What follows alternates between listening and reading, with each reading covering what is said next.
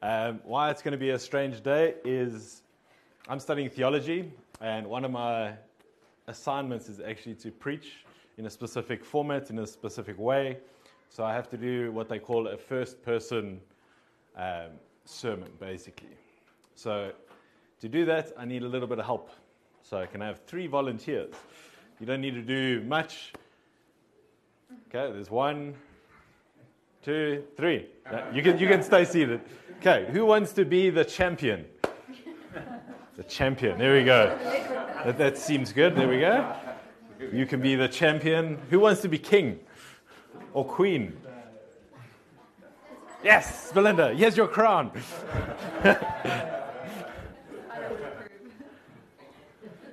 She makes Kamo our prophet. This is your staff. Prophet Kamo. Okay, no. Honestly, you don't actually have to do anything. That's just a joke to get us started. Oh, man, I'm going to hold this for like an hour now. You can put it down.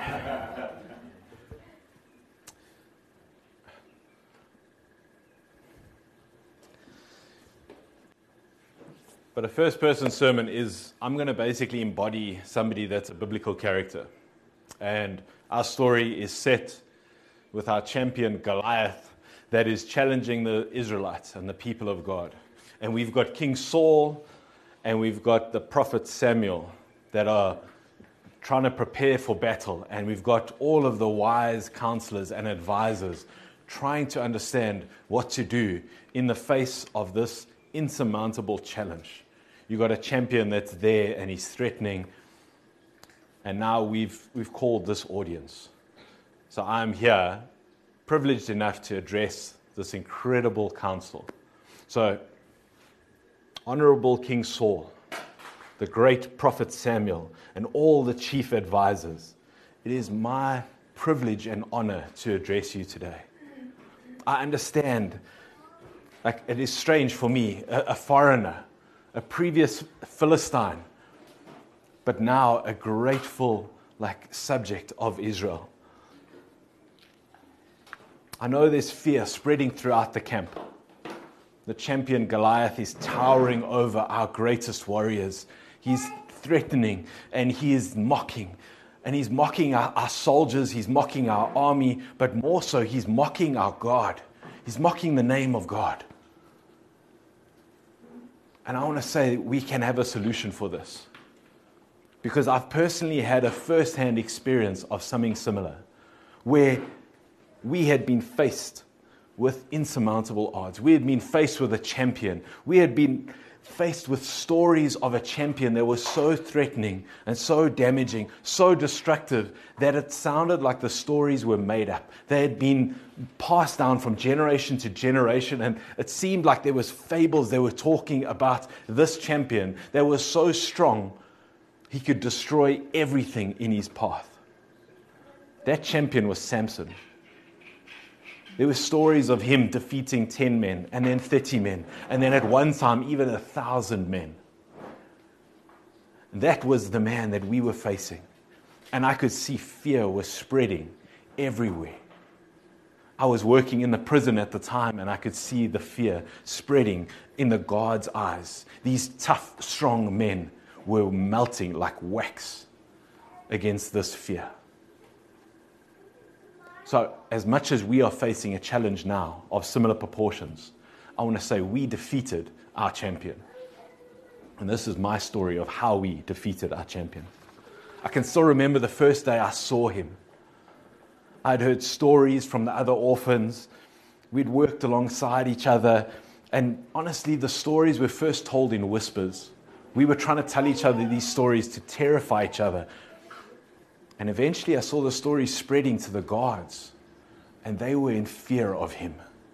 These men that were so tough, they were so brutal, yet they were terrified of Samson because there was a blazing rage that he could destroy anything in his path. Once I heard stories of him killing 30 men with his bare hands, and another where he ripped a lion apart as if it was just a little goat. he would be able to rip the king of the beasts apart with just his bare hands. His stories seemed to grow and grow and grow. The one was of him destroying 1,000 men with the jawbone of a donkey. I never believed them. I thought they had to be exaggerated. It's like, what was the evidence that this could actually happen? And yet, one day I saw this was actually possible. The one story I remember, and I know it to be true because it was the day that I actually saw him for the first time, was when he came into Gaza and he ripped off the gates of the city. Giant wooden doors that took like multiple men to even open the thing. And he ripped them off of their hinges and he carried them up the hill and he set them on top of the hill overlooking Hebron. I can remember the sun coming up for the first time over those doors. And it was just a symbol of our weakness. And it was supposed to be the symbol of our strength and our prosperity. And Samson had taken it and made it the symbol of our weakness. The reason why I saw him that night was I was on night duty and I heard him ripping the doors off. And I went and looked and he was carrying them on his back I could see him in the moonlight. He was carrying it with such ease. And when I saw that, I just knew that all of the other stories were true. This Samson was empowered. I don't even know how, but he could do things that were impossible. And he could blaze away everything in front of him. Every obstacle we put in his path could be destroyed. I was terrified because I heard we had captured him. And he had become famous, not only for his strength, but for his trickery. He would use riddles and he would use everything he could to deceive us time and time and time again. He would tell us that this is how he could be weak. And then it would be a trick. And he had fooled us so many times. I thought this had to be another one of his tricks.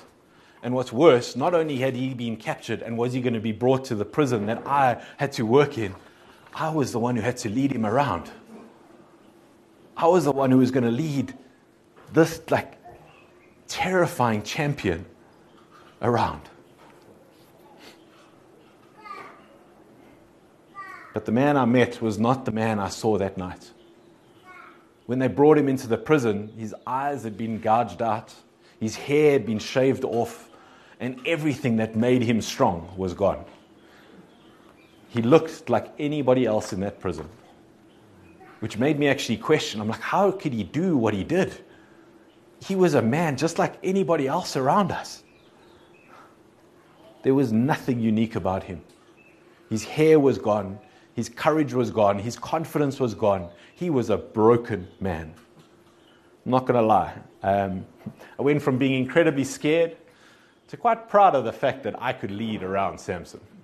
He was like my toy. It's like I would lead him around like it was almost like a pet. Other orphans and I, we would take turns mocking him and hitting him and say, hey, who hit you? It was a bit of a game for us.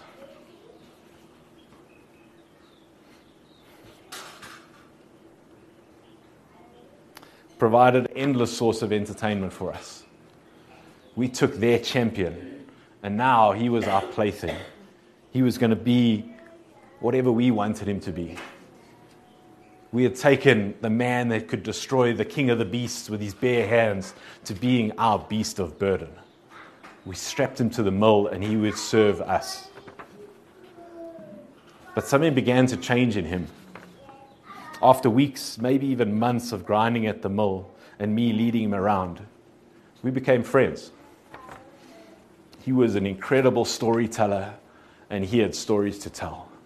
Stories of violence, and I heard the stories from him himself, of how he was empowered and he's strengthened to defeat these men, and anything he wanted to do, he could do. The stories of romance. He told me of the day he saw the prettiest girl. So this Philistine girl, and he's not going to lie, it was the fact that she was a Philistine made it all the better, because they were our oppressors. Like, we were oppressing them. And he would say, like, man, he knew it offended his parents a little bit, but the fact that it offended the Philistines was all the better. And he could win this girl over. He was trying to play a trick on them. It's like at their marriage, he actually said, he made up a riddle. Out of the eater comes something to eat. Out of the strong comes something sweet. They never would have understood because they didn't know the story, that it was a part of how he had ripped that lion apart and bees had made their home there and given them honey.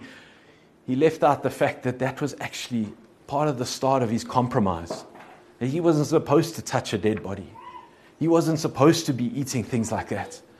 And he knew that he was compromising on his commitment to God because he was called to be set apart. But when he was in the prison, he started to realize that actually he had been driven by these passions and he had been driven by his rage, and he was starting to actually see that there was something different. But he played a trick on these Philistines at the wedding because he wanted to become rich. He thought he was going to have it all. Not only was he going to get this beautiful bride, and his passion could be satisfied, he was only going to be rich, and everything that he wanted to do, he could do. He told me about the love of his life was Delilah. I know it's complicated, but every romance really is. There were reasons why they shouldn't be together, and there was reasons why he really wanted them to be together. He told me about how much the betrayal hurt him. She betrayed him time and time and time again, and he kept believing that she would change.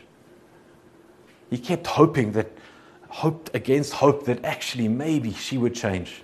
Maybe she would actually trust him this time. Maybe she wouldn't betray him and go back to the Philistines. He realized later that he had literally been blinded by love. He trusted her and she let him down. But he trusted her so much that he lost his eyes. Samson, ever the Riddler, realized this, and he actually said, man, I behaved like an animal, now I'm treated like one. I went from killing the king of the beasts to acting like a beast myself, to being yoked by like a beast of burden. He was trying to set the Israelites free from 40 years of slavery to the Philistines. And he realized he had been behaving just like one of these Philistines, a slave to his passions, a slave to his desires, a slave to every whim. He realized he was as much in bondage to his own desires as what he was to the Philistines themselves. Then he told me about his parents. I could see the disappointment, and I could hear it in his voice. I could see it in his mannerisms. He had been the miracle child. His mother was barren, and they came and said, actually, you are going to have a son, and he is going to be the one that brings light out of the darkness. He's going to be the one who starts the freedom. He's going to be the one that starts to bring freedom to our people. By his own admission, Samson said this went to his head a little bit. From when he was young, he was promised that he is going to be something special. He's going to be set apart. He can't eat what everybody else eats. He can't drink what everybody else drinks. He can't cut his hair like everybody else. So he stood out. But when he started to be stronger than everybody around him, it started to make sense. And he started to enjoy it a little bit. But he realized now, in the bowels of the prison, he could see, I could see, that he still believed that God could change the situation. He still believed somehow that despite him losing his strength, despite him losing his eyesight, despite him being in the pit of captivity, God could turn the situation around. It was this faith that started to make me doubt my allegiance to Dagon and start investigating this God of the Israelites. How could this man, who is no better than any other prisoner, be this champion? Have you not seen the size of our champions?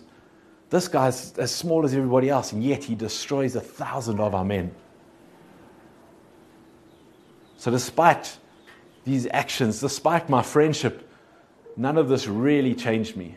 What changed me was Samson's final act. It was one of our famous parties.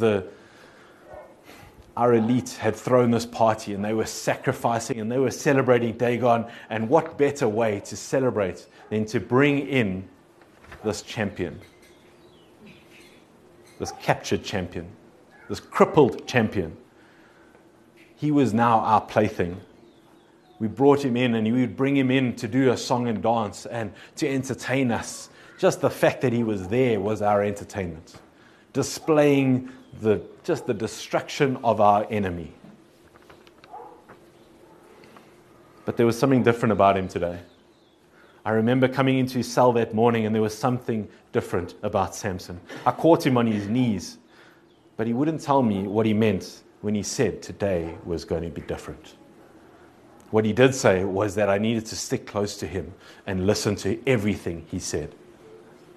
He asked me to take him to the pillars that were the support of the entire house and to position him up against them. So he positioned like his one hand against the one pillar and his one hand against the other pillar. And this was unique. He'd never done this before. But he told me to come close to him as he did it. And what he did was he used all of his strength to pull those pillars down. And he pulled down the entire building on top of all of us. And he covered over me with his body. And with his last act, I could hear him saying, Lord, one last time, give me strength to save my people. And by doing that, he covered over me. And the entire building came out, falling down around the rest of us, and he destroyed everybody there. And with his final act, he killed more Philistines than he had the rest of his entire life. But he saved me. I was an orphan boy that didn't deserve any of this. And I don't know how long I spent lying in that rubble. It was hours or days. But eventually they dug me up, and his brothers came and actually they took his body and they brought me with. And they brought me back to Israel. So I want to say, despite the champion that is challenging us now, doesn't matter what obstacle we are facing, doesn't matter what we have done the rest of our lives, we can trust God to defeat our enemy.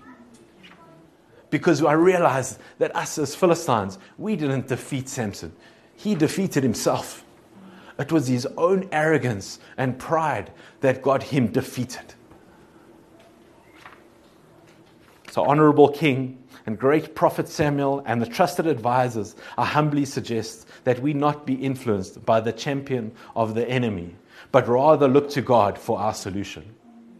I know that our situation may seem desperate at the moment, with no resolution in sight, but let us learn from Samson's life.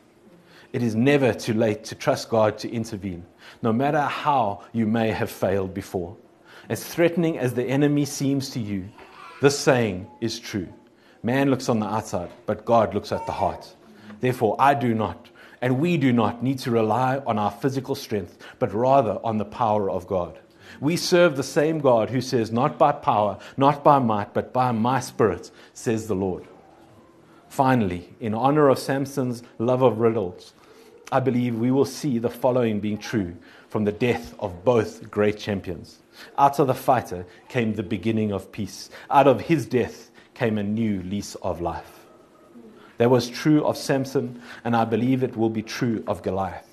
We may not know what to do, but let us place our trust in God and again believe that He will provide a champion for us that has a heart after God. Samson's blazing passion and power was not what Israel needed to save them, but rather he accomplished more through his faith-filled self-sacrifice. I'm going to break character a little bit now, because I can't help but see and be amazed at Samson's story. The promised deliverer, called to be a Nazirite, set apart for God's purpose, with a blazing passion, carrying the symbol of the world's strength up a hill and eventually laying down his life in one final act of obedience. There are clearly some interesting parallels and contrasts with David defeating Goliath, as they both foreshadow the ultimate promised deliverer, the Nazarene, set apart for the Father's purpose. With a blazing love for the world, he carried the symbol of Rome's power up Golgotha and laid down his life in the ultimate act of obedience to set us free from our slavery to sin. That is why we are here to celebrate and remember Jesus Christ, our Lord, the strongest man in history, who with his final act covered over us and saved us. The death of our King brought us peace. The sacrificial death is surprisingly sweet. We do not need the blazing passion and power to save and serve the world, but rather we need the humility and faith to trust Jesus' sacrifice.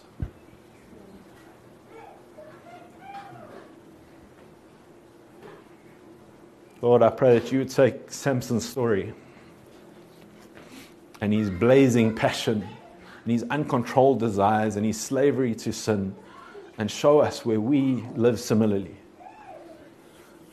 To see where we are slaves to our unforgiveness and slaves to our rage and slaves to our sensuality, slaves to our eating, slaves to everything that has hurt us. Have we been hurt by sin? Absolutely.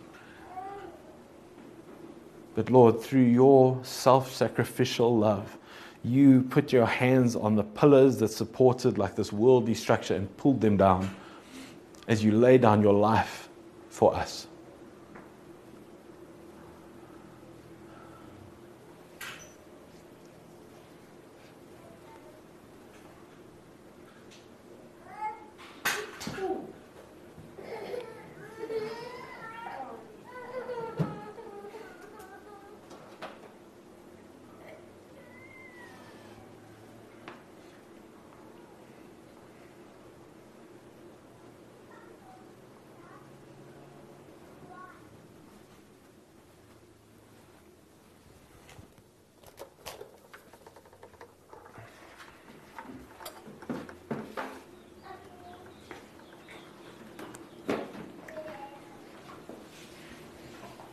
We're going to take communion now. I don't particularly like having such a predefined sermon or a predefined story, but I was captured by this story, and I think we always tell it as Samson was this incredible hero, and he was. He's a hero of the faith, not because of like almost his successes, but actually because he had faith even after he had failed to trust God one last time.